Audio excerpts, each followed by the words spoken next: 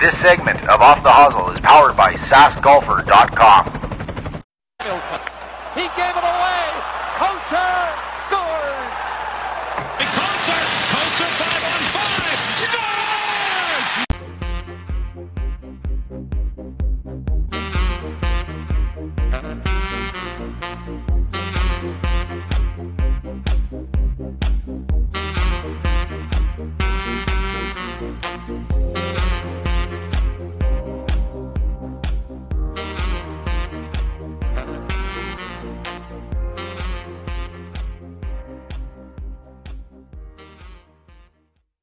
Hey everybody, welcome back to episode number 18 of Off the Hosel. My name is Drew Crosser, and I am your host. Today's a different one. We're going to launch 2 episodes in the same podcast. So, episode number 18, we have Mr. Ben Silverman and the great Grant Fear to follow. Wow, these are 2 really good interviews. Really excited actually to get them out to you guys because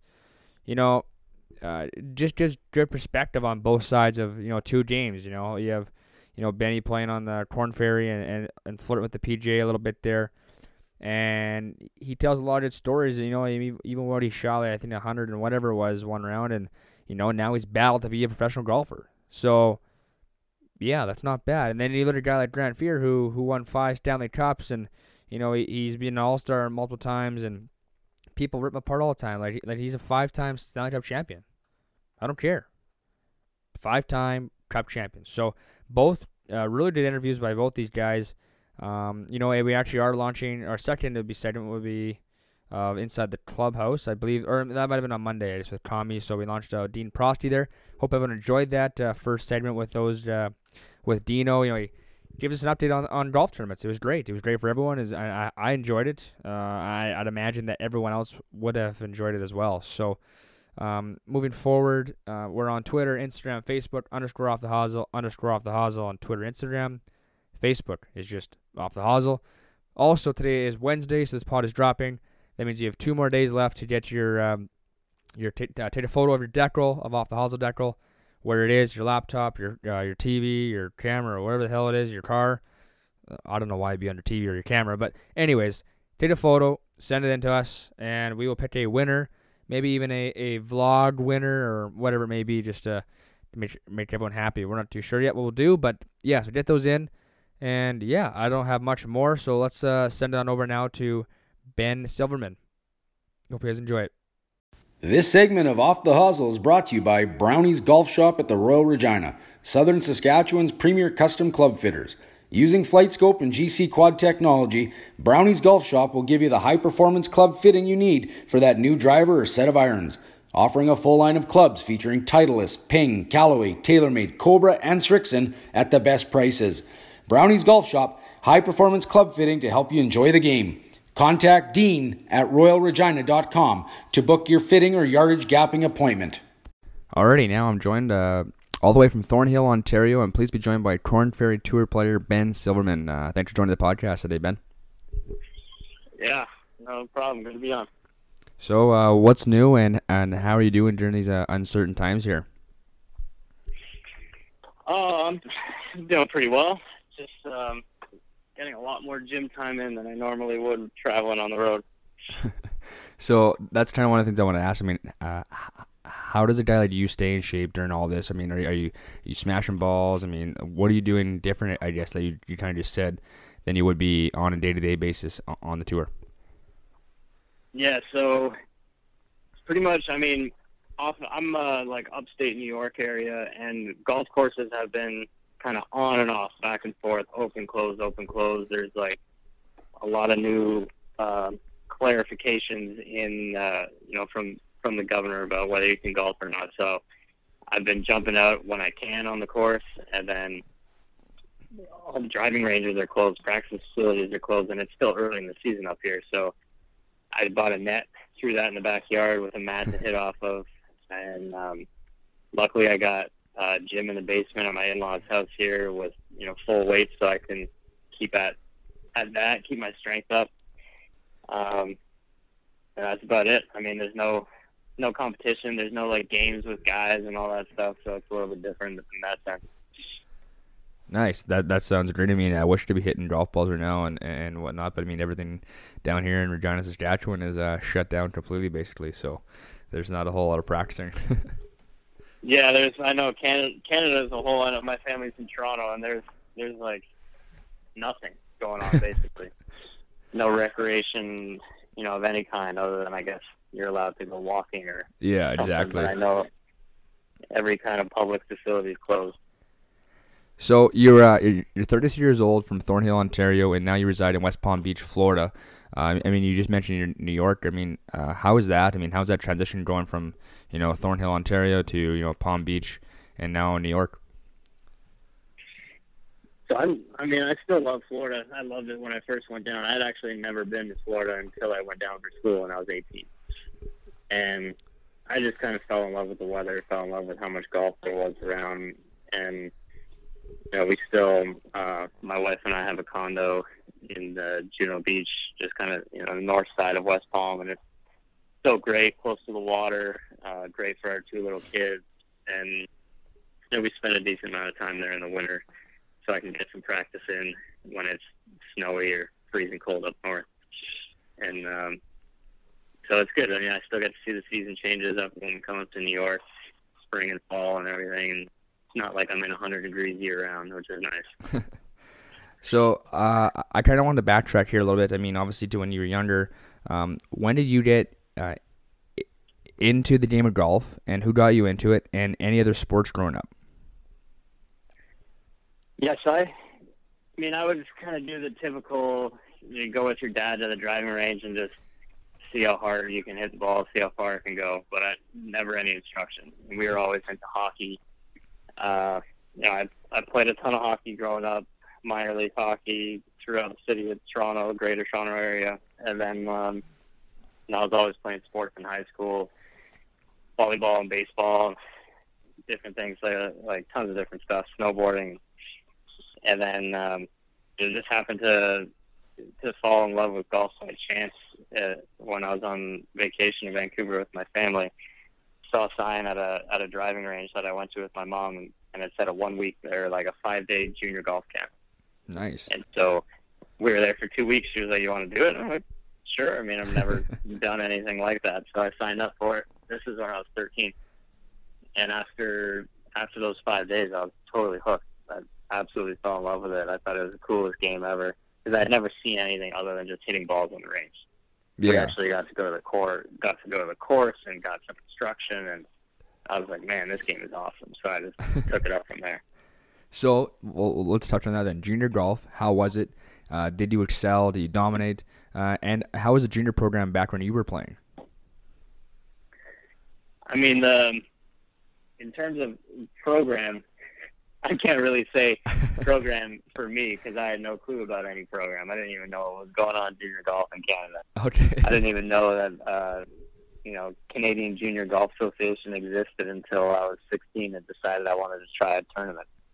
So, I was so far out of the realm of the golf world, and nobody in my family knew anything about it because we weren't golfers. So I just kind of slowly started to figure things out, had to research things on my own. A friend of mine from the golf team at Vaughan Secondary School was a really good golfer, and I just kind of learned from him, about junior golf in Canada. And I sucked, dude. I was terrible. The stories are true. In articles, I shot 118 in my first tournament when I was 16 years old. Really? Well, yeah, I shot 132, I believe, one time, so it's okay, dude. Yeah, it's painful to think about it now.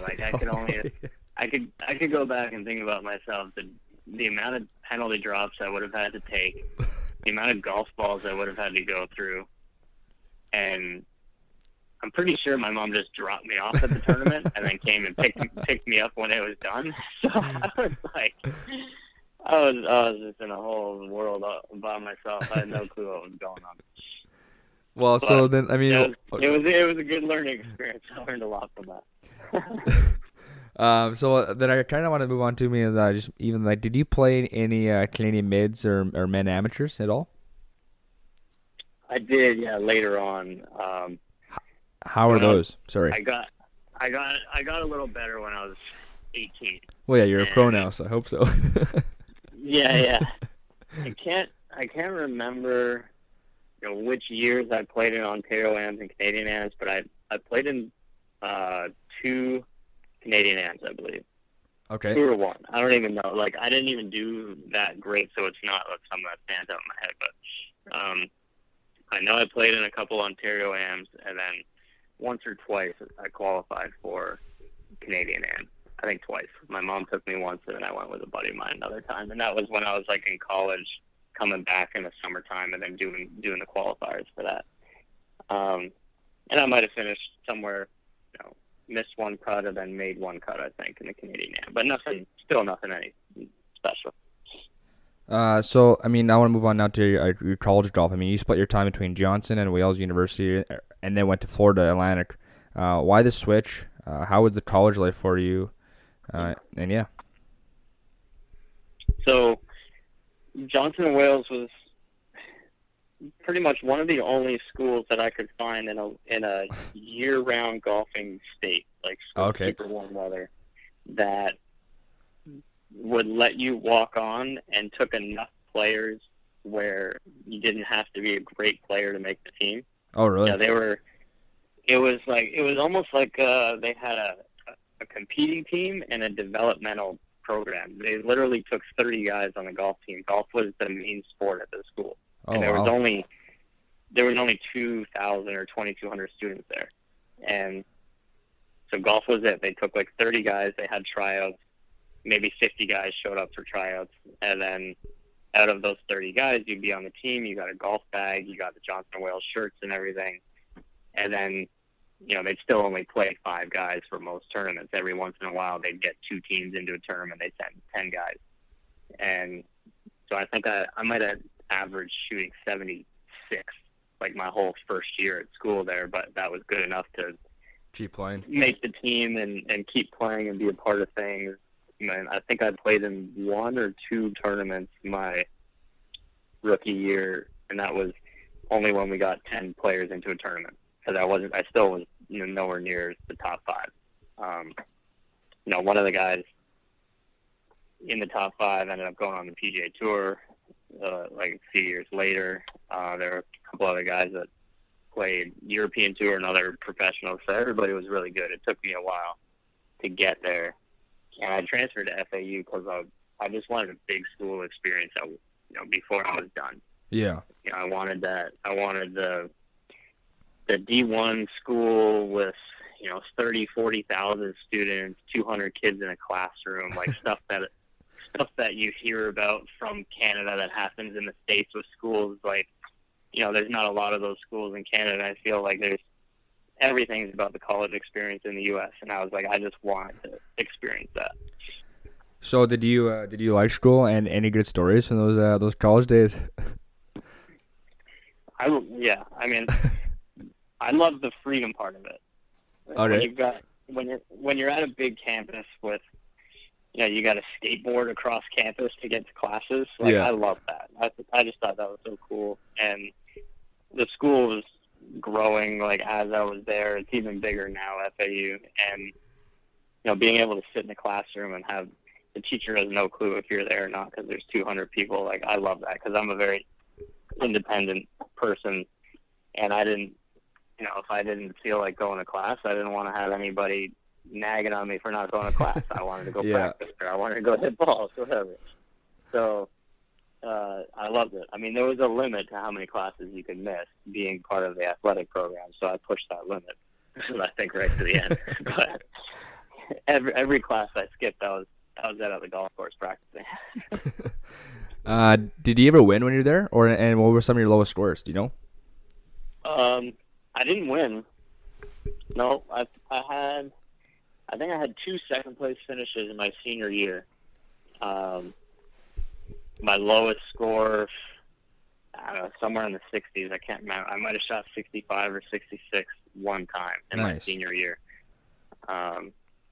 My biggest award that I got in college was Player of the Month award for my conference.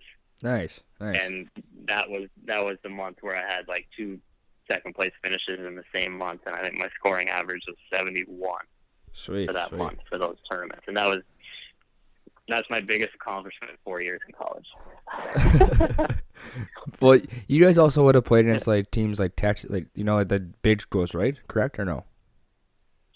Every once in a while. I mean, we were D1, but we were a small conference at the time. Okay. We were Sun Belt Conference, and it was, there were a couple big schools in our conference, but our school didn't have a lot of money for the golf program to travel. We weren't getting on airplanes to go fly to these big schools and have tournaments unless it was conference finals or regional finals or whatever. We pretty much stayed within driving distance. Tournaments in Florida, went to like southern Georgia once or twice, and that was it. Like, the unfortunate thing about not having a great track record as a junior is that I didn't really have many options to go to big schools with golf programs that traveled and took big spring break trips to go play like the best tournaments and all that kind of stuff.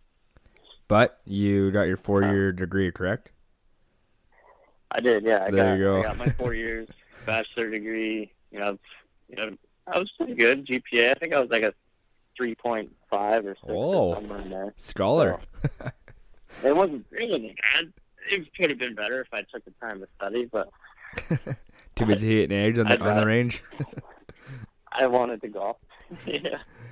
So segueing now to me, and I asked every guy this on the show. They always get pretty humble and say, I don't know when I learned, but you smoked the field in 2013 at the Mackay Games by 11 shots. How was that feeling? And when did it clue in? Hey, like this is awesome. I can win. When did you learn how to get over that hump? What it takes to win? That was a little different experience. I mean, it was awesome winning like that, but at that point in time, crushing the field. I'd already been competing on a bunch of small professional tours in Florida for 3 years, or 2.5 years. Oh, okay. So I knew what kind of competition was out there, just outside of the Maccabi world, and I knew, maybe 1 or 2 players in the whole tournament in the Maccabi field that were, really good players, could potentially shoot some scores in the 60s, and everybody else was amateurs. Most people that play in the Maccabi Games are not professionals. That's not what they do for their living, for their career. So it was, when I went out and shot 68 in the first round, I think which was 4 under par. That was a good round for me, and I was very happy with it. But I think I was leading by 7 or 8 shots. Yeah, you shot some good numbers that weekend, or that tournament. It was 68, 67, 66, 73 or something like that. Yeah, it was gross. Yeah, I think I was, for the 4 rounds, I was 7 under par, and I know I won by 11 shots.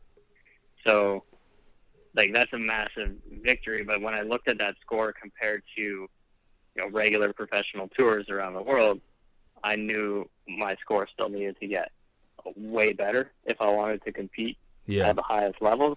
But in terms of the Maccabi competition, it gave me, awesome confidence. Even just being able to go through that whole ceremony of getting the gold medal and having everybody on your team tell you that was so amazing, you played so great. Those kind of feelings stick with you regardless of who you were playing against, what the competition was. I still keep in touch with a lot of guys from the organization and that were on my team. So it was just a lot of fun, awesome experience. I'm pretty sure you said that that name of the games 4 times make me feel like shit. I appreciate it. What's that? I'm pretty sure you said the Maccabee Games 4 times. Just made me feel bad because I said it wrong the first time. I butchered the first time. That's all right. I didn't even notice the phone connection, I guess, is a tiny bit choppy, so I didn't even catch it. You're good.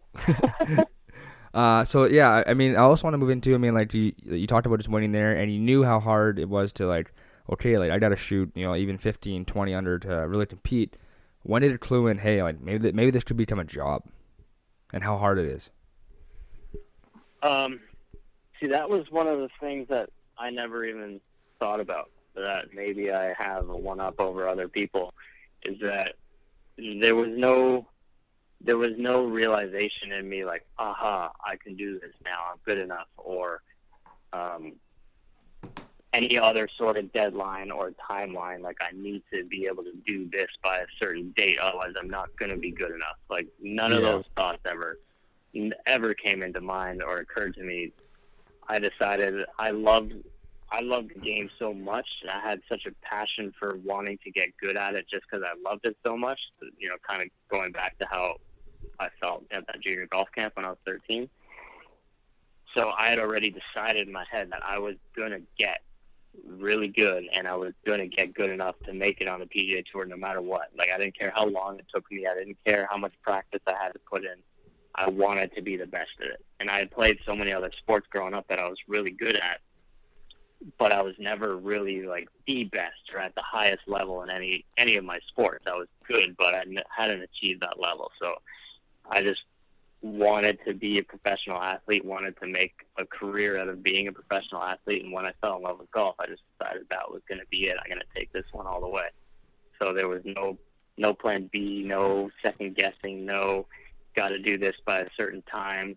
Yeah. You know, I used comparisons of other players at the highest levels to be like, okay, these are the scores I need to be aiming for. These are the kind of statistics when I'm keeping track of my own that I need to keep an eye on. But I wasn't comparing myself and like, oh man, that guy's so much better than me. I was just comparing the numbers as like, okay, those are what I need to strive for. Let's keep going. So. That's perfect, man. That's a really good way of looking at it. I mean, I know a lot of people don't do that, and like, I'm definitely the opposite of that. I mean, I'm like, wow, you know, maybe I can try and be, you know what I mean? Like, the way you look at it is pretty cool, because like, you don't care basically what everyone else is doing. You're worrying about yourself, which is good to hear.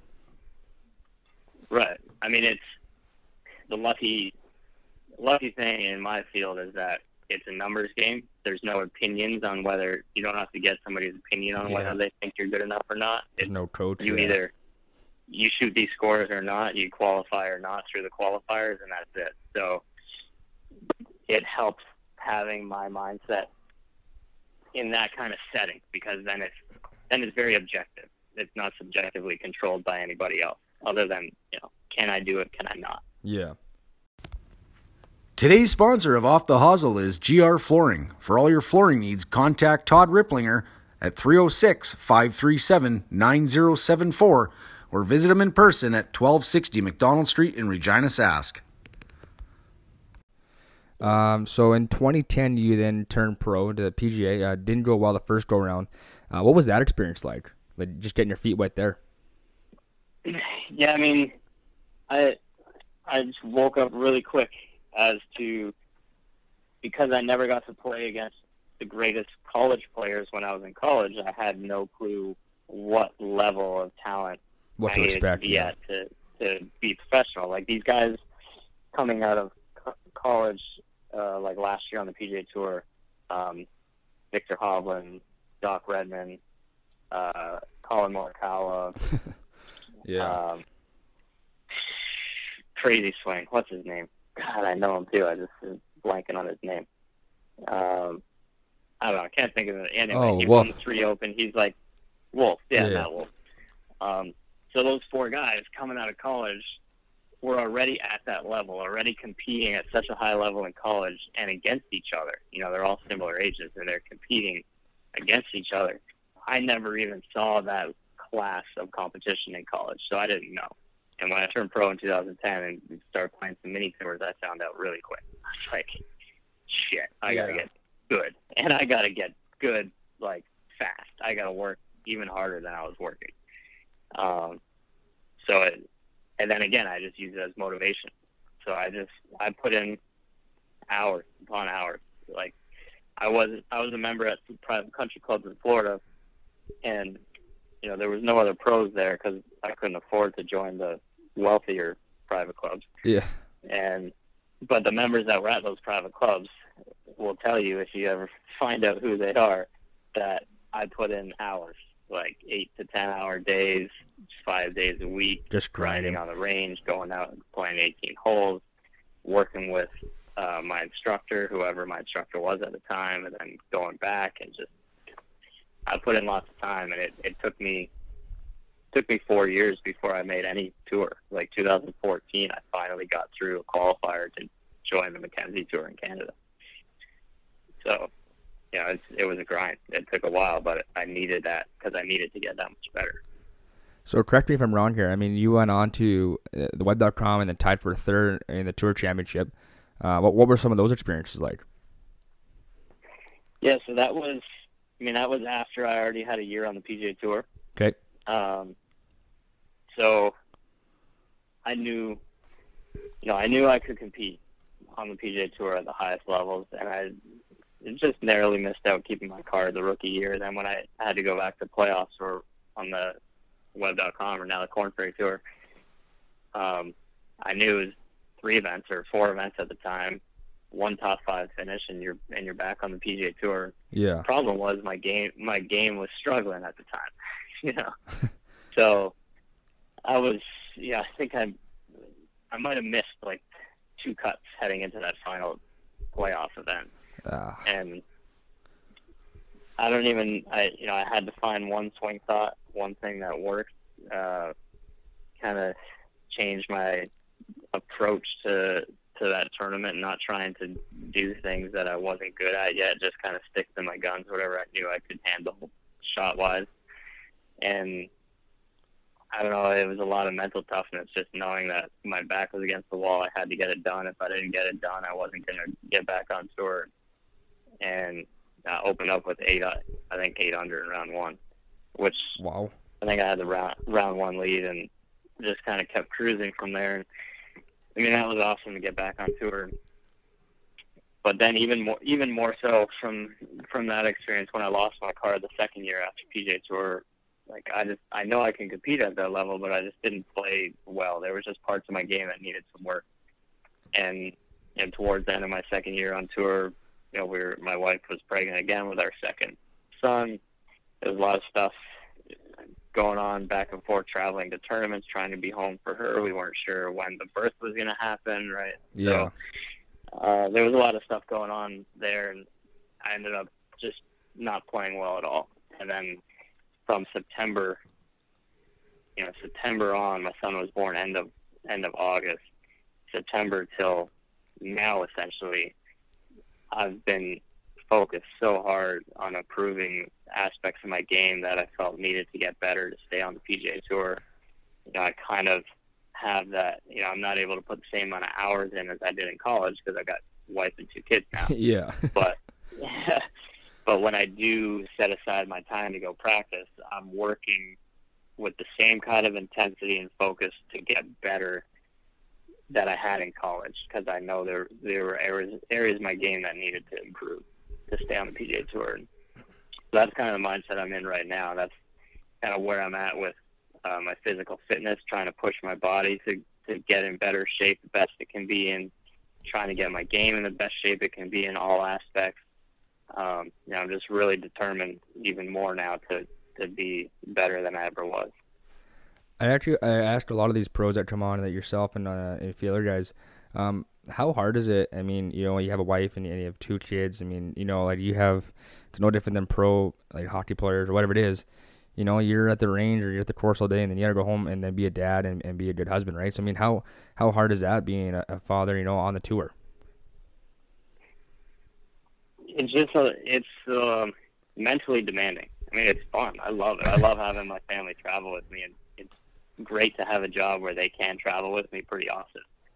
But it's mentally draining. It helps to have family with us on the road that can help out with the kids, because I'm putting my heart and soul into the time I spend on the golf course, and then I get home and I'm putting my heart and soul into being a father and husband, and like I'm constantly on mentally all the time. Can't just go to the back room and put my feet up on a couch and just like slack off for an hour. Right? Yeah. But until my kids go to sleep, and then I'm exhausted and I just want to go to sleep. Yeah. So it's different. You just kind of learn how to deal with having to be on all the time. There's not as much time off. Yeah. You got to be more strategic with your time management. I can't just go out to the course for 8 hours and spend a day out there. I got to put 2-3 hours of focused work in and then go home and then, be a dad. So it just teaches you how to compartmentalize your life a little bit and utilize the time wisely that you get to go work on your game. So one last note here before we move into the questions from the gallery. You're a professional golfer. You've been there. You've been to the top, and now you're grinding to get back on top again. Just any piece of advice you could give our young listeners on just what it takes. How hard the grind is.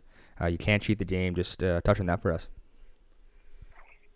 Yeah. So what my experience has taught me is that pretty much if you want, as simple as this, if you want something badly enough, you can achieve it. You just have to be willing to put in the time and take sacrifices necessary. Like you might need to, work with a coach or somebody who can help you. You might need to try to raise money to help support yourself to, put the time in. You might, I know there's so many different things that you have to just be all in with and be so determined to make it if you really want to do it. I know a lot of guys that were trying to make it as a professional golfer, but in the, their dad or family member had a great job, and there was always like a good plan B fallback. If they didn't make it professionally, they'll just go straight into the family business and no worries, and they'll make a bunch of money doing that. Yeah. And pretty much all those guys didn't make it. Whereas I had no plan B. I had nothing I was trying to fall back to. I wanted to play and compete as a professional golfer, and that was it. I didn't want to teach. I didn't want to broadcast. I didn't want to do anything else. I just wanted to play. And with that kind of determination, I find ways to get better. Find the coaches to work with that are going to help me. Find the courses that are going to let me practice. You just kind of figure it out. So if you want something badly enough, you'll figure out how to make it happen. That's pretty much my advice. No, that's perfect. Segueing in here, Ben has a tight schedule here, guys, so we're going to get these questions done quickly for him. Questions from the gallery sponsored by Player Golf. Be sure to use the promo code OFFTHEHOSEL15 for 15% off of your orders. That's OFFTHEHOSEL15 for 15% off of your orders. Okay, lowest score and where? 61. Whoa. Hamilton Country Club, Canadian Open last summer. Bogey free? I believe it was, yeah. Nice. What kind of club? Would have been a course record, but Brant Snedeker shot 60 like an hour earlier than I did. Yeah, you guys a stick. What kind of clubs do you use? I'm mostly ping right now. I've got 13 ping clubs and a Bettinardi putter. If golf didn't work out, what would you want to be? I don't even know. I couldn't tell you. That's how much of a plan B I don't have. Okay, ultimate foursome. So 3 golfers and then 3 celebrities. It's funny. Everybody asks that question, right? Okay. There's I'm so different in that respect. I didn't grow up in the golf world, so there's not somebody I crazy envied that I really wanted to play with all the time. But if I'm just going with people that would be a lot of fun with, I'd love to play with Jack Nicklaus when he was in his prime, when he was 30, 40 years old. Yeah. An entertainer of mine that I've always thought is pretty cool and he loves golf is Justin Timberlake. So that would be a good one to add there. Nice. JT. And then the fourth, man, that's so hard. I don't even know. Maybe one of my brothers, just because it would be fun. Okay, this is a question I love to ask people. This actually was brought in, but how much cash do you play for, and do you win or have you got stroked? I usually don't play for much, to be honest. Maybe not much in terms of golf world, but maybe a couple $100 or so. I'm not a big gambler on the golf course because I feel like it throws me off of focusing on just competing and being the best I can when you start having to think about money and how many up am I with this, how many holes to go, and like plus you're taking your friend's money. You don't really want to take a couple grand off of them, like that, all that kind of stuff. But I just rather play for something fun just to make it extra competitive, but nothing too much. Favorite game on the course then? What's that again? Favorite game on the course, like NASA or what are you playing? Favorite game? Dude, for me, it's boring. I'll just straight up stroke play, see who's better for 18 holes. I like it. Strongest part of your game and weakest part of your game? I would say strongest part of my game is putting. Weakest part of my game, which is getting a lot better, is chipping around the green. That's one of the focuses that I've put a ton of time on lately. From my brother, he asked, playing in international events, how hard is it going from yards to meters? I don't think I've ever had to play in an event with meters. Okay. I think I've only ever competed in an event with yards, so I've never had to do the conversion. Well, hopefully one day you'll play in the Ryder Cup and then you switch it over from yards to meters. Exactly. Last question here. Some of your favorite courses you've played? On the PGA Tour, I loved all the courses in the Pebble Beach Pro-Am. Those 3 courses are great. Riviera in LA was awesome. Some other standouts there's so many good ones on the PGA Tour. I don't know, it's hard to choose. I liked Quail Hollow, Nice. North Carolina. That was a good one. And then just for fun, courses I've played around, like I absolutely love the Cabot courses in Nova Scotia. Cabot Links and Cliffs. I think those are amazing. I heard that. I heard they're unreal, so I'm excited. I wanted to down there and play one time, but I heard they're unreal. Yeah, they're so good, and they're just not like golf in North America at all. Like I saw somebody talking to a pro there when I was there, and he's from Ireland, and I asked him, I'm like, so how, the links course here, how much does that compare to something back home for you? And he was like, oh, this is exactly what we see at home. We have 40 really? courses like this. Like back at home, these are links. This is what a links course is like, which I thought was really cool. The fact that Canada was able to replicate a links course that well. Yeah.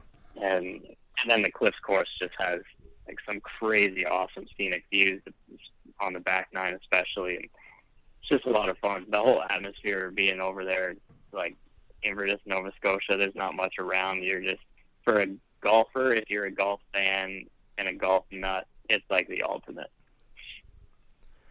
Okay, Ben, any last piece of advice or any notes you want to touch on before I let you go here? No, in terms of golf, I feel like we covered a decent amount of things. I would just say, like, I know right now there might not be a lot of people listening to sports things or trying to follow sports just because there's a lot of craziness going on in the world. But for those who are listening and hanging on to their sports, I would just say,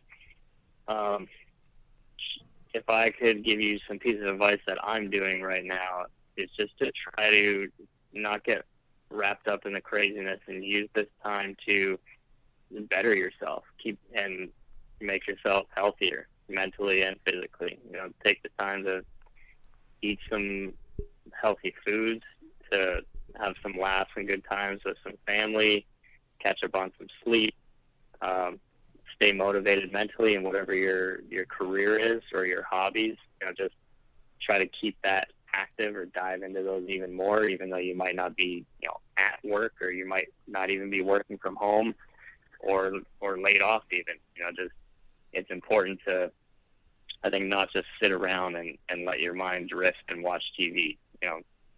Keep your mind strong, do stuff that's gonna push your boundaries mentally, physically, and use this time to try to become a better version of yourself. Well, this has been awesome, man. I mean, I appreciate you coming on today, and we hope to see you back on the PGA sooner and later. All right, thanks, Drew. Appreciate it. Well, there it is, the interview with Ben Silverman. Really good interview with Benny there. You know, he tells a lot of good things in that interview. You see what I mean? How he had a tough couple days or what it was. He's playing golf and just couldn't figure it out. Sometimes you just can't figure it out, and when you're playing for a job, I think you're held to a whole new higher standard. So, thanks again to Benny for coming on. Let's send it on over now to Mr. Five-time Stanley Cup champion, Grant Fuhr. Keep your eyes peeled for a Coors Sliced Lime. It's the refreshing taste of Coors with just a hint of lime. Or try the new smooth and clean taste of Coors Organic. 90 calories, 4 grams of carbs, and made with our organic barley and hops. I am now joined by 5-time Stanley Cup champion and the great Grant Fuhr. Thanks for joining the podcast today. How you doing? I've got no complaints. Life's good, all in all considered. So, first off, where are you these days? What are you up to during these tough times, obviously, with COVID? Are you staying healthy and safe? You know what? I'm healthy and safe. Family's good. I'm down in Palm Springs, California, so enjoying some warm weather, and at least they finally opened the golf courses here, so I've got a little something to do. Yeah, we actually get started on May 15th. They kind of announced there, and then I noticed they announced in Manitoba on actually May 5th, I think. So it's looking like things are going in the right direction.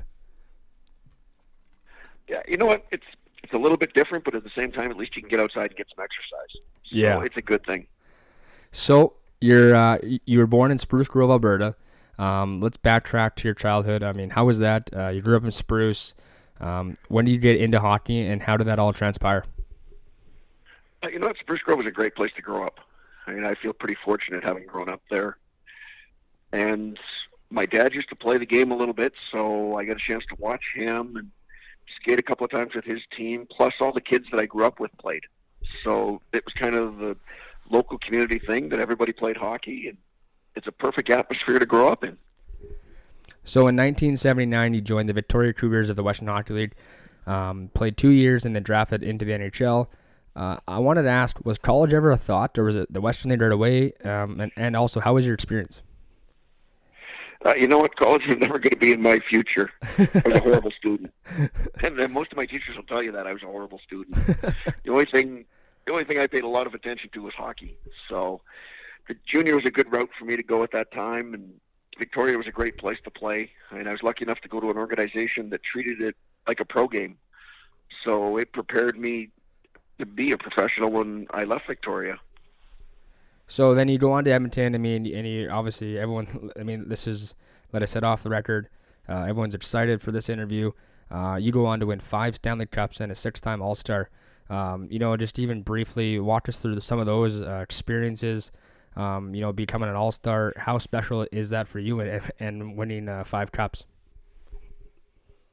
Well, I think as a kid, you grow up wanting to win a Stanley Cup. So to actually be able to do it once was fabulous. But to do it 5 times is even more special. I was probably lucky enough to play with 6 or 7 of the best players in the world at the time. And anytime you get an opportunity like that, it's only going to make you better. And it's fun to be around guys like that, to see how they handle themselves, see how they carry themselves. And you learn a lot that way. I was kind of curious. I was wondering, obviously, when you win 1, you win 2, you win 3. Is the coach going, okay, guys, you've been here before, let's just go get it done? What are some of those pregame speeches for those big games? Oh, no, because every year is different. I think that's the one thing, is that every year is different, and after you've won 1, it's harder to win 2. After you've won 2, it's harder to win 3. So every year gets harder and harder because everybody's out to beat you. So you have to prepare to play every game hard, and each time that you win, it just gets harder and harder. And that's kind of the fun of it, is as a player, you challenge yourself to get better. I also wanted to touch on, what would you say was the best and maybe most memorable? You had 5 Cups. Just maybe which one was the best, you'd say? I think they're all on that best level, just because it's different every year. You play with different players. There's different things that happen over the course of the year to get to the finals, to win a final. So they're all special in their own way. In 1987, you win the Vezina Trophy. How special is that for you? You're obviously an unbelievable goaltender when you played, and I just want to know. I'm sure everyone wants to know, how special was that for you? It's nice to be recognized. I mean, but it's more fun to play, and it's more fun to see the team do well. I think individual awards are great, but at the same time, it's more fun to win with a group of guys. And the group of guys we had were like a big family. So, yeah, it's nice adding a Vezina to the resume, and at the end of the day, it's nice to have. But at the same time, you're focused on winning Stanley Cups. So, I mean, you also played. I mean, you played in Toronto, you played in Buffalo, Los Angeles, St. Louis, Calgary. How were those experiences? I mean, you go from Edmonton just being a dominant team for so many years, and you go to these different teams. What were some of those experiences like for you? I mean, was it different walking in those rooms? Just touch on that for us. It's a little bit different. When I went to Toronto, they were just starting a rebuild. So that's the first time I'd been part of a team that was in the start of a rebuild. So that was a different experience. But at the same time, it was cool to be a Toronto Maple Leaf for a while. As a little kid, that's all you saw was either Montreal, Toronto on TV. So to be a Maple Leaf and play in Maple Leaf Gardens was special. From there, getting to go to Buffalo, John Muckler was there at that time, and I walked into a good hockey team there. I mean, we were probably a couple of injuries away from having a real long playoff run there. From Buffalo, wandering to L.A., I mean, with Dom taking over in Buffalo and playing as well as he did, going to L.A. just gave me a chance again to play a little bit and see where I was still at competitive-wise. And luckily enough, things turned out okay there, that I signed as a free agent in St. Louis and got to log a lot of ice time. Yeah. So probably had some of my better years in St. Louis, which was nice as you're getting older. And then to come back to Alberta to finish my career, my mom was from Calgary, so finishing in Calgary for me was kind of a cool thing at that time.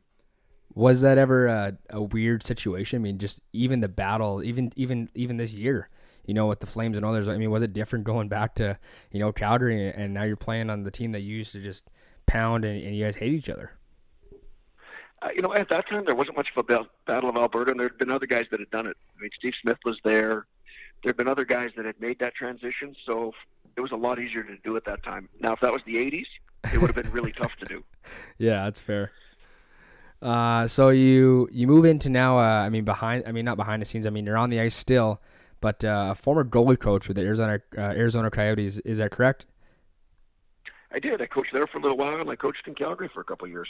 How was that? I mean, it's different. I mean, you're coaching now. I mean, you're seeing different sides of the game now. You know what? It's the same side of the game. It's just that you don't control anything. So for me, it was interesting because you're always learning. I mean, every year I played, you're learning a little bit. And I think you even learn more as you're coaching because you get a chance to sit, you look at some film, you watch guys play, you watch guys practice, and you're always learning. So you're kind of there as a sounding board because the guys that are there all have the talent. But sometimes they see things a little differently than you do, and you can bump ideas off of each other, and hopefully you help them. So was there ever a time, I mean, even like, now you're, obviously you're a golf pro, and we'll get to that just a little later on here, but was there ever a time, even now maybe, that you wanted to become a GM, assistant GM, director of scouting? Yeah. No, I mean, I know goalies, and that's what I know best, so that's what I enjoyed doing. I mean, would it be fun to be a part of a hockey club again? Yeah, it would. I still love the game. I mean, that's one thing that I will never leave is I've always loved the game of hockey and always will. And at some point, I'll get back into the game again. So in 2003, you're inducted into the NHL Hall of Fame. How special was that moment for you and your family? That's a great moment. I mean, that's kind of the whipped cream on top of a career, to be recognized by your peers. I mean, I think as a player, you never ever think or dream of that. You just want to have a successful, long career. If you're lucky enough to win a Stanley Cup, great. But you never ever think of the Hall of Fame. So for that to happen is just whipped cream on top of everything else. I also wanted to talk about, your autobiography called The Portrait of Champion. I mean, if you want to walk us through that, if you could, maybe explain a little bit more in detail for us. It's just, we went through my life. And needless to say, I didn't always do things the right way and learned life the hard way. And that's kind of how I grew up and basically how I went through school too. Bad student. So sometimes you have to do things the hard way to learn. And part of that learning is what's made me the person that I am today. So at the end of the day, it's all worthwhile to go through it that way. You also had a film documentary, Making Coco. I mean, I wanted to just ask. I mean, would you mind walking us through that? I mean, how was that? Elaborate just a bit on, just going through that documentary. Sorry. Well, that part was fun. It's basically taking my life and putting it on film. And through knowing Donnie Metz from the time I turned pro, he worked with the Oilers, and then getting to know Adam Scorgie and getting comfortable with him, it was fun because you'd forget stuff that you go through over the course of your career and through your life. To go back through it and brought back a lot of really good memories. So for me, I enjoyed doing it. I mean, hopefully people learn that you can make some mistakes along the way and still be successful. Yeah, that's definitely correct. I mean, no one's perfect in life, and that's a great way of putting it for sure. Okay, so moving on to some golf now. I mean, this is obviously a golf podcast, and like I said, I'm happy to have you on today there, Grant. You're a golf pro now. I mean, what's going on? I mean, how is that? I mean, it's kind of a big change. I mean, you're now a professional hockey player, now moving into a professional golfer. How's that? Well, I wouldn't call it a golf pro. I'm actually director of golf, but at the same time, I do a little bit of teaching, and I work more on the mental side of the game. I mean, having been a professional athlete for 20 plus years, I know how to think the game. I mean, I probably don't have the talent to play golf at a professional level, but I can think the game. So you help the young guys. I mean, there's some young kids that I've seen that have come through that have got phenomenal talent, but sometimes don't think the game as well. And that's just part of growing up. So you get a chance to help them a little bit. It's just a different perspective going through another sport, having been a professional in a different sport. So, when did you first pick up a golf club? When did you get into the game? I started playing in Victoria. I mean, when I first went to Victoria, I wasn't old enough to get in the bar, so a few of the guys played golf and kind of picked it up there and got the bug. And from that time on, I enjoyed playing the game. I mean, right in through my pro career, I enjoyed playing on off days, and in the playoffs, I like to play because I found it very relaxing. So it's a game I've always enjoyed. So you started playing in Victoria. You mentioned. I mean, I was going to ask. I mean, who would you say got you into golf, and who would you say your biggest influence in life is? I mean, like I said, you've played in the NHL. You're golfing, and you're a director. I mean, like, who would you say is the biggest influence, and who got you into golf?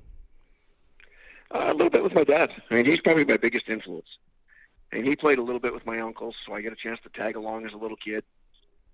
And they looked like they were having fun, so when I got the opportunity in Victoria to play a little bit, kind of took a shining to it and enjoyed it. I mean, the fun part about golf is it's hard. And yeah, it's hard every day, so it's a challenge. And I like competitiveness, and I like the challenge. So that's kind of why I got the bug in golf. But my parents were obviously my biggest influence. I mean, they're the ones that let me become an athlete, drag me around to different cities, different towns to play baseball, play hockey. So without their help, I'd have never made it to where I did get to. So, I mean, you mentioned that you're a golf director now, correct? I am director of golf out at a place called Desert Dunes in Palm Springs. Okay. So, I mean, when did that all happen? How is that going? And then, yeah, I mean, how's that all going for you? It's actually been great. I mean, I kind of stumbled into it by accident. And I came out here to play in a Canadian Tour event, it's got to be just about 8 years ago now. And my wife's from the desert. I met her here in the desert. Yeah. So, I mean, I was out there playing a tournament and got to be friends with the gentleman that bought the golf course and owned the golf course. And they were going through a transition of management and asked if I would help out a little bit and spend some time. And it's been 7+ years now of helping out. So I enjoy it. I enjoy the golf world. I enjoy the business of golf, and I'm having a lot of fun doing it. So, I mean, you also mentioned too, maybe you think that you may not be able to compete on the a tour. I mean, was there ever a thought maybe you try and become a tour player? You know what? It was fun to try and compete, but yeah, the time you put in it'd be the same time I put in as a hockey player, and I'd be so far behind the guys because the guys now start when they're 10, 12, 13 years old, and by the time they get to the tour, they will have played more tournaments than I've probably even watched on TV. So, but it's always fun to go out and try and compete. I mean, that's the one thing as a professional athlete you never lose is that competitive factor. So I still enjoy every now and then trying to go out and play in a professional tournament just because it's something to be competitive at, and you try and push yourself.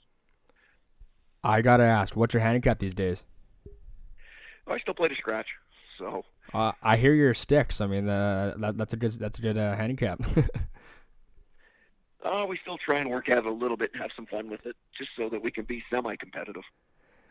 So I actually want to. Who's the best golfer you've ever played with? I mean, even from your former teammates. Hockey-wise, probably Brett Hall or Danny Quinn are probably the best players I've played with. Professional-wise, probably Phil Mickelson. Really? How was that match? Oh, we had fun. I mean, he's a great player and he's got phenomenal talent and skill. So it's a fun lesson just watching him play. That kind of leads me into my next question. I mean, I was going to ask, what kind of cash do you guys play for on the course? Oh, the regular guys I play with, we have a little $20 skins game that we have some fun with. So just enough to keep the interest. Yeah, for sure. So you mentioned also your home course is Desert Dunes in the Palm Desert there. How is that track? I mean, what's it all about? It's a good little golf course. It's an old Robert Trent Jones Jr. links golf course. So right now, as it gets into summer, it becomes firm and fast. It becomes a hard little golf course where you've got to place the golf ball. The greens are small, and they're firm, and they're fast. So you can't get away with hitting bad shots. You've got to hit good shots, otherwise the golf course punishes you. Do you have any favorite courses, Saskatchewan, Alberta, Canada? I mean, just some of those courses at all? I'm still a member at the Royal Mayfair in Alberta. I'm a Royal Regina. Sorry. I still love Wolf Creek up there. Actually, love the Willows in Saskatoon. I think I played a professional event there, one of my first professional events there. Nice, so great track. For that. Great track. So I kind of want to move into some charity stuff here. I mean, I wanted to ask, what kind of charities are you involved in? I mean, I know you were getting ready to host the first annual grant for your Celebrity Invitational, raising funds for, correct me if I'm wrong here, the Hazelden Betty Ford Clinic. Yep. Yeah, just if you want to touch on some of the charities that you're involved in and even that one. Well, normally, on a normal year, we probably do 35 to 40 charity events where you're going to different either dinners or charity golf tournaments. A lot of it's raising money for children's hospitals, for cancer, those sort of things. And this year I'm still going to host my first one. We just postponed it, moved it to December to raise money for the Betty Ford Center. I mean, it's something that's kind of near and dear to my heart. I know a lot of guys that have gone through it. I went through it back in the late 80s. So really? It's a good reason to give back to. So this is a good question. We're not even to the segment questions from the gallery, but your thoughts on multi-sport athletes. I mean, obviously, you look at yourself. You played baseball, played hockey, now golf. What are your thoughts on multi-sport athletes? I see it all day. I scout hockey, and I see kids focusing on one sport, and that's it. I think you're better off being a multi-sport athlete. It makes you a more rounded athlete. I mean, I think what you're seeing now is kids that focus on one sport are getting burnt out by the time they're mid-teens. You can't play one sport 12 months of the year. You've got to be able to be multidimensional. It makes you a more rounded athlete, and it also keeps the enthusiasm and the drive for that sport going when you take a break from it. So last little note here before we go into our segment, questions from the gallery. Last piece of advice you could give our listeners on what it takes to make it, in general in sports, golf, hockey, just what it takes. Well, I think you have to follow your dreams. I mean, obviously it takes hard work, it takes dedication, but the part that I think gets lost now is it still has to be fun. I mean, I think if you take young kids now, a lot of the fun has left the game, and that's something that I was happy right up until the bitter end when I retired, is I enjoyed being at the rink every day, and you have to have that enjoyment. Yeah, for sure. Okay, so off to questions from the gallery, sponsored by Player Golf. Be sure to use the promo code OffTheHosel15 for 15% off of your orders. That's Off the Hosel 15 for 15% off of your orders. Alrighty, Grant, there's quite a few questions here for you. You ready for these? I'm ready. Alrighty, from Phil Gross, he has a few here. What's the best score you've shot on the golf course? My lowest score so far has been 63. Whoa, stick. Where was that at? A couple places. I've done it at the TPC Scottsdale. I've done it at a place called Legend Trail.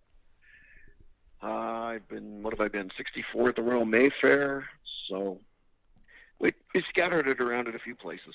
Perfect. So if we're playing against each other, I'm getting shots then.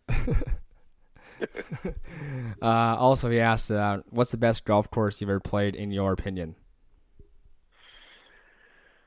Prettiest golf course would be Pebble Beach.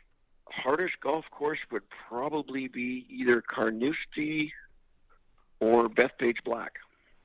Wow. I actually have a flag in my office right now. It's actually signed by Abraham Anser. You know who that is? I do. My cousin caddies for that guy. You know that? Okay. Yeah. He's a good player. Yeah, he's got dirty mitts around the greens. I was watching some Instagram videos. So he also asked a couple more here. NHL Dream Foursome. Let's see. NHL Dream Foursome. I'd probably play with Mario, Brett Hall, and Gratz. Right on. Who was your favorite teammate you ever played with? I liked all the teammates I played with. I mean, there's no one particular favorite. I was lucky enough to play with a bunch of great guys. Okay, so this question was quite a hot topic from Chris Carley, Brian Fitzpatrick, and Steve Samchuk. What did you happen to say to Steve Smith in the dressing room after that unfortunate game back in 1986? You know what's funny is we didn't really say anything. I mean, we all realized that shit happens sometimes, and it was just one of those moments. I mean, in the long run, it probably made us a better hockey team. So I don't think anything had to be said. I mean, we all knew that things happen, and it's just one of those unfortunate things. From our mother, she asked, what was it like watching Coffey, Gretzky, Curry, etc. Break out of your zone? Hey, I had the best seat in the house to watch the best players in the game, so you can't ask for any more than that. That's a great answer. What type of gear are you carrying in your bag? I'm sponsored by Srixon, so I've got 14 Srixon clubs going right now. So my brother asked, he says, aside from Desert Dunes, what would be your favorite golf course in Palm Springs and area? That's all. So far, he says La Quinta Resort Mountain Course is his favorite. The mountain course is a fabulous golf course. I'm a big fan of the stadium course over at PGA West. What else is good? The Vintage is really good. Tradition's really good. The Classic Club's really good. So there's no shortage of good golf courses down here. That's the beauty of it.